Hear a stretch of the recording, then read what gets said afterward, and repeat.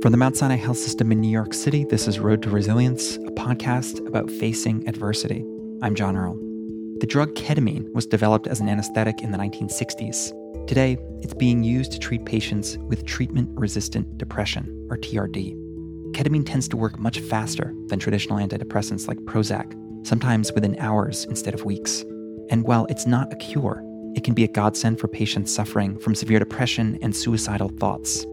In 2019, the FDA approved intranasal esketamine, a form of ketamine. It was the first truly new kind of depression drug to hit the market since Prozac did 30 years ago. The arrival of esketamine nasal spray was the culmination of 2 decades of research, including by the dean of our medical school, Dr. Dennis Charney, and my guest today, Dr. James Murrough. Dr. Murrough is Associate Professor of Psychiatry and Neuroscience and Director of the Depression and Anxiety Center for Discovery and Treatment at the Icahn School of Medicine. In our conversation, Dr. Murrough explains why ketamine works and what it teaches us about the neurobiology of resilience. But before we get into it, full disclosure, Dr. Dennis Charney, who I mentioned before, is a named co-inventor on several issued and pending patents filed by Mount Sinai related to ketamine. Patents have been licensed by Mount Sinai to Janssen Pharmaceuticals, manufacturer of Spravato, the esketamine nasal spray. And the medical school and Dr. Charney has received and will receive future payments from Janssen. Dr. Murrough, my guest, has no financial interests related to ketamine. Okay, that's that. Here's Dr. Murrough. Enjoy. Dr. Murrough, welcome to Road to Resilience. Thanks for having me. I don't want to assume that anybody listening to this knows anything about ketamine. Okay. So, can you give us a brief, what is ketamine? Yeah, absolutely. So ketamine is a drug that's been available in the United States for a long time, more than 50 years, I think.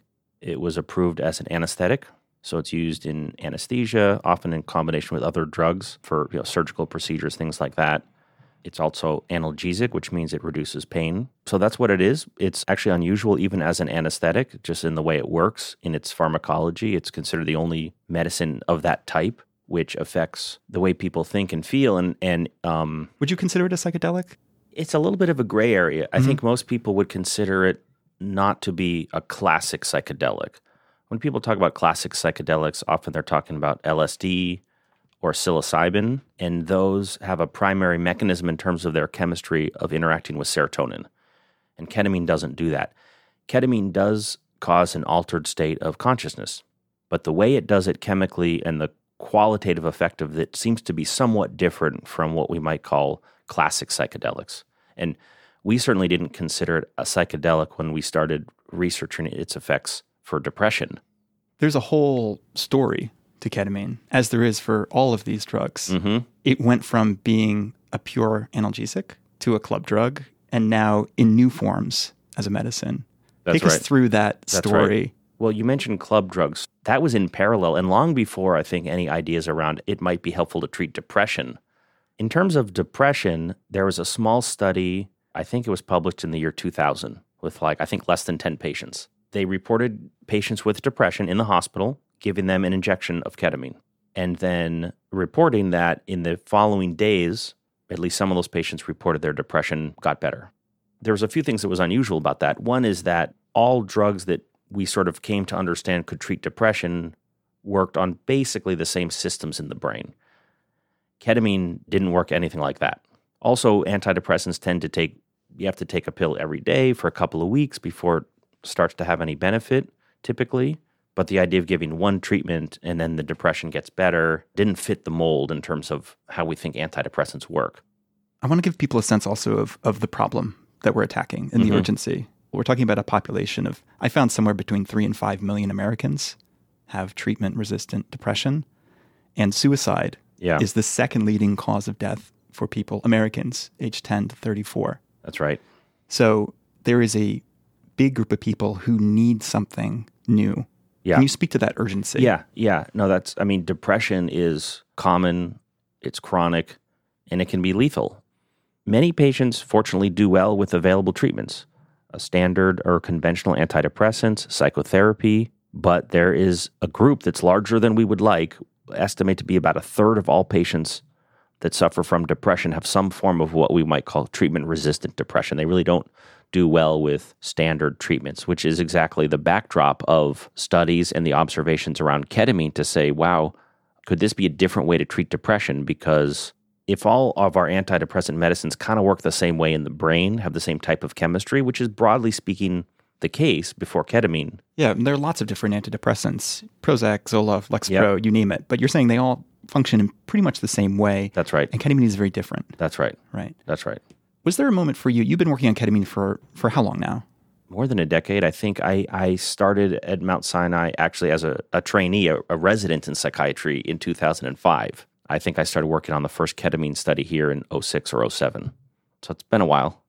I'm wondering, for you, when was the moment when you went, oh my God, like this is really powerful stuff. Like this could be a game changer for a lot of people. Yeah, I mean, I don't know if there was one moment, but like sort of a series of moments. So you first, we were aware, the first paper that was done that I mentioned in a very small number of individuals showing this sort of rapid effect. But it wasn't until I think we started doing the studies here at Sinai that you could actually see the patients and how, it's not a panacea and it didn't work for everybody. But many of the patients that we would treat had many treatments and they had been depressed often for years and years. And I remember one patient in particular who, in those days, the studies we were doing was just giving a single dose. And then we would measure their depression one day after the treatment and see how it compared to basically the day before the treatment. And I remember one patient came in for that follow-up. She looked like a different person. Her face was expressive. She was wearing makeup, and she said she didn't feel depressed. And it was the first time in, more than 10 years. And, you saw that. Again, not every time, but in enough to say there's something here. You mentioned very importantly that we're talking about a treatment and not a cure. Mm-hmm. Can you give us, though, a sense of the percentage of people who come through the studies who respond to ketamine? Yeah. So in these sort of studies we're describing sort of what I would consider sort of the classic studies, single dose, intravenous ketamine. Across the studies, we were seeing response rates of about 60%. I want to compare ketamine now to some of the other drugs like psilocybin, like MDMA, these other drugs that have gone through that journey we described of being experimented with many years ago, being illicit, and then having sort of a resurgence in medicine. Yeah. Let's just compare it, for example, to MDMA-assisted psychotherapy. Sure. How is that aimed at a different target and applied in a different way than ketamine? Yeah. I mean, in terms of MDMA, the approach there really was very different from, I think, the way we were thinking about ketamine. With ketamine, at least our research group and others tended to come at it from a very kind of what I would say like medical model, meaning we basically knew that ketamine affected glutamate and the NMDA receptor. And then, a lot of research was focused on understanding how that could be related to stress and depression. And the field sort of settled on a biological model accounting for why ketamine could rapidly reverse negative effects of stress and basically be antidepressant based on the way it affects brain cells. Going back to MDMA, that treatment, for example, in PTSD, where it's the farthest along, the anchor there was psychotherapy. With PTSD and depression, they tend to be comorbid, but they are quite different. And of course, the nature of PTSD, post-traumatic stress disorder, of suffering a trauma, there's something critical about processing the traumatic material, like a psychological-based approach. And the idea with something like MDMA is it can, in some unique and profound way, facilitate the ability of that psychological work to happen or to stick. Whereas if you look at the history of the development of ketamine for depression, it's been has not been linked at all to psychotherapy. Mm-hmm. Although I will hasten to add that in the emergence of what looks like to be very promising data about combining psychedelics with psychotherapy, many people are wondering, well, what about combining psychotherapy with ketamine? They're on very different tracks, but it seems like, if I'm understanding you correctly, there could be a merging of that track in the future. I think that's right. Yeah. I guess this is a two-part question. First, why does ketamine work? And secondly, what have we learned about depression from studying ketamine? Mm-hmm. So one of the things ketamine taught us, without knowing anything about what it was doing in the brain, is that someone can experience a lifting of their depression within a few hours or a day or 2 days, which sort of broke the mold of what we thought we knew. And by the way, we never did fully understand and still don't. Well, why is it if you're depressed now and you start taking a conventional, antidepressant like we've been talking about. These are the serotonin selective reuptake inhibitors, SSRIs, the Prozacs. As the doctor prescribing it, what we usually tell patients is, okay, you take it every day, don't miss a dose. And my goal would be to start to see a lifting of your symptoms, a lifting of the depressed mood, negative thinking, starting to feel better, enjoy things, hopefully as soon as about 2 weeks. Often it takes more like 4 to 6 weeks, and studies suggest people might be responding even up to 12 weeks and later. So that's like 3 months, right, of taking the medicine every day before they start feeling better. Right, which is too slow for somebody it's too slow. Maybe it's too suicidal. That's right. And we don't fully know why. Why is the delay? Because the levels of serotonin in the brain increase within hours of the first dose. So we know it's not that. There's probably some downstream effects on, broadly, we talk about neuroplasticity, basically the ability of brain cells to change and to adapt to different forms of stress. The theory is that over time, that change happens in the brain, and that's what's ultimately the mechanism of someone coming out of the depression. So we think that somehow ketamine is actually, it might be doing something similar to a standard antidepressant, but just much faster.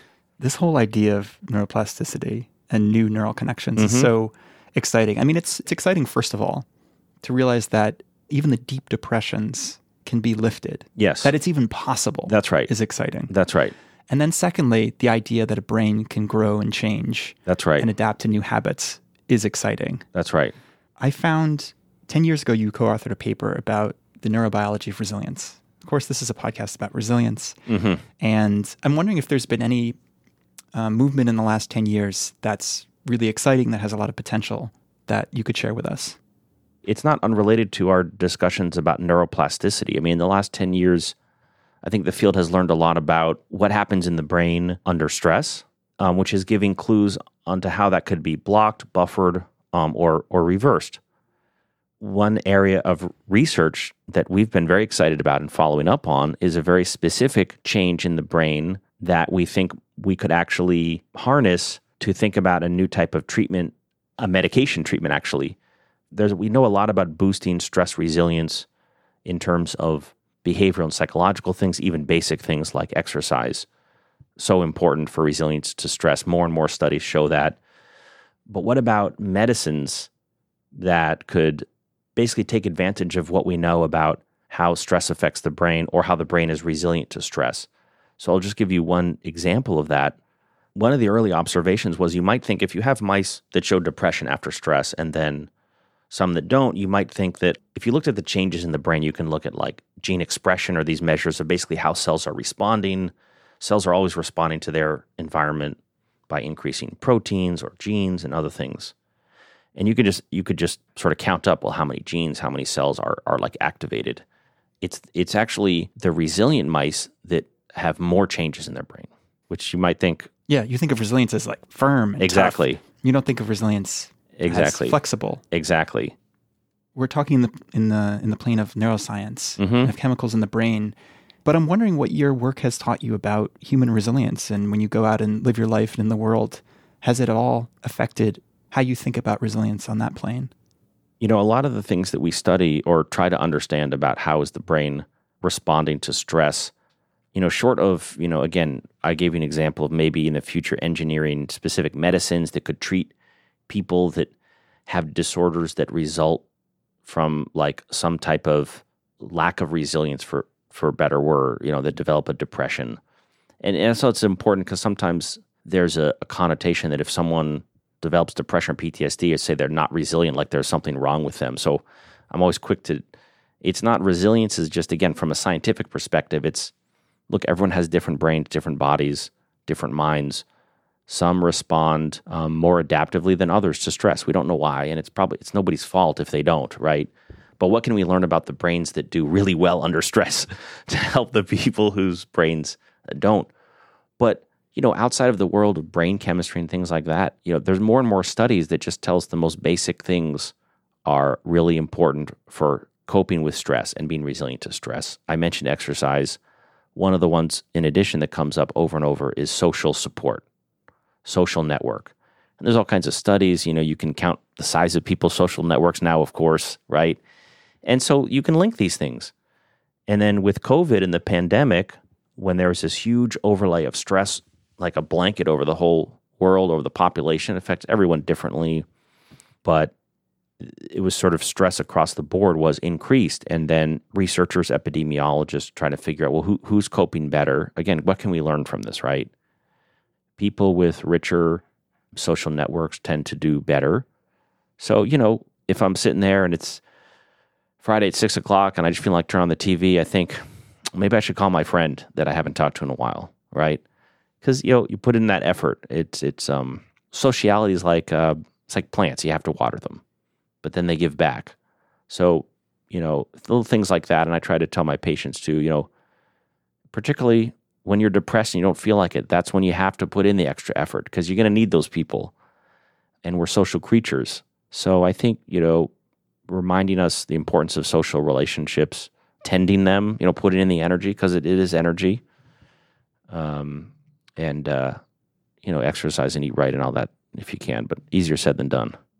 Would you say because of the pandemic, there's more urgency behind your work or behind the work of treating people with depression? I would say yes. I mean, again, before the pandemic, we knew that depression was one of the most biggest causes of disability of any medical illness worldwide. 800,000 suicides worldwide a year. So it was a major problem before.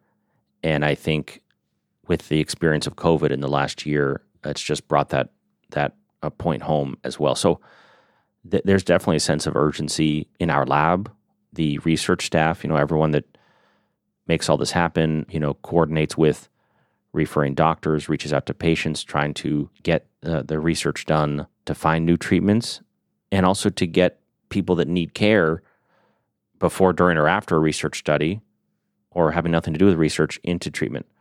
And whether that's with, conventional antidepressants, psychotherapy, often we would suggest a combination, depending on how severe. And then for more severe treatment refractory cases, some of these other things like ketamine or some additional treatments, we're seeing demand up across the board for all those things. Flexibility is another thread I kind of want to pull on. We were talking about neuroplasticity a bit earlier. Yes. And I wonder if there are also ways to kind of encourage one's own flexibility or neuroplasticity outside of a laboratory setting. Well, this is a very active area of research and interest. There's a lot of work being done in, how do we stave off, age-related cognitive problems, Alzheimer's, things like that. So there's many apps now available. And there is data that by engaging in certain activities, we can improve some of our functions. And the basic stuff we've all learned for a long time, like, read, right? Try to read more than you're watching TV.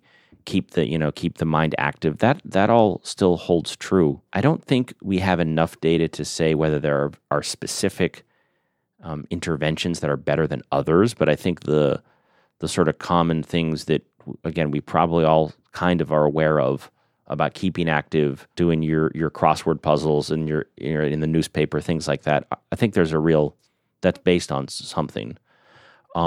Flexibility is interesting. That there's a whole domain of what we would call cognitive functioning, and you can break it into, there's memory, language, these things like executive function. But what does flexibility mean? And there's lots of different definitions, but it actually seems to be really, really important for mental health. And I don't think there are that many active studies or areas of investigation that are really trying to figure out what treatments can actually just increase flexibility in thinking. There are definitely some, and like I say, there's some apps, but it's a form of cognitive functioning that more and more seem like it's very important. Interestingly, going back to the psychedelics, I saw someone giving a talk who said that what's the psychedelic drug doing that's allowing the therapy to work? And the suggestion was it's increasing psychological flexibility. And so I think there's really something to that. And we're learning more and more about how that works in the brain. You can measure sort of brain states by looking at small changes in blood flow. And there's some indication that in some of these stress-related problems we're talking about, like depression, the brain is less easily transitions between different states.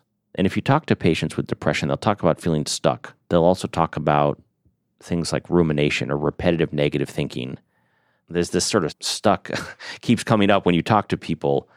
And so I think part of what I'm going to be trying to think about more, and I think many others are too, is whether it's a medication or a psychotherapy approach, how do we get people to practice increasing flexibility? Is it trying to get them to think about different things in a sequence more quickly? So I think there's a lot to that, and I think that's an exciting area of research in the future.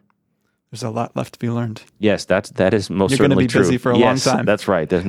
That's right. No shortage of work to do.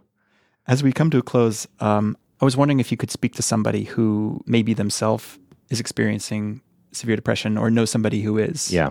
And maybe give them some idea of where they might be able to go with that. So, I mean, the first thing I would say is if you're experiencing depression, help's available. Get help. It sounds maybe simple, but, talk to your doctor. There are things online, and sometimes if someone hasn't had depression before, they just don't know about it, they may not know that's what they're experiencing, but they feel like something is wrong. They're just not feeling themselves. Everyone has an off day, but if it's day after day, week after week, then see your doctor, because most forms of depression can be successfully treated. And I always hasten to add that, because we tend to study and try to understand and try to develop treatments for the individuals that have a more difficult, chronic, even what we would call treatment-resistant course. But most people can respond well to psychotherapy or the available treatment. So if you're depressed, don't be afraid to bring it up with your doctor. Tell your family, if you need help, because for the vast majority of people, help is out there, and it makes a big difference. Thank you, Dr. Murrow. You're welcome. Thank you. Dr. James Murrow is Associate Professor of Psychiatry and Neuroscience and Director of the Depression and Anxiety Center for Discovery and Treatment at the Icahn School of Medicine at Mount Sinai. To view transcripts, photos, and links to all of our episodes, check out our website, mountsinai.org/podcasts. Road to Resilience is a production of the Mount Sinai Health System in New York City. It's made by me, John Earl, Nikki Cheatham, and our executive producer, Lucia Lee. From all of us here, thanks for listening, and we'll see you next time.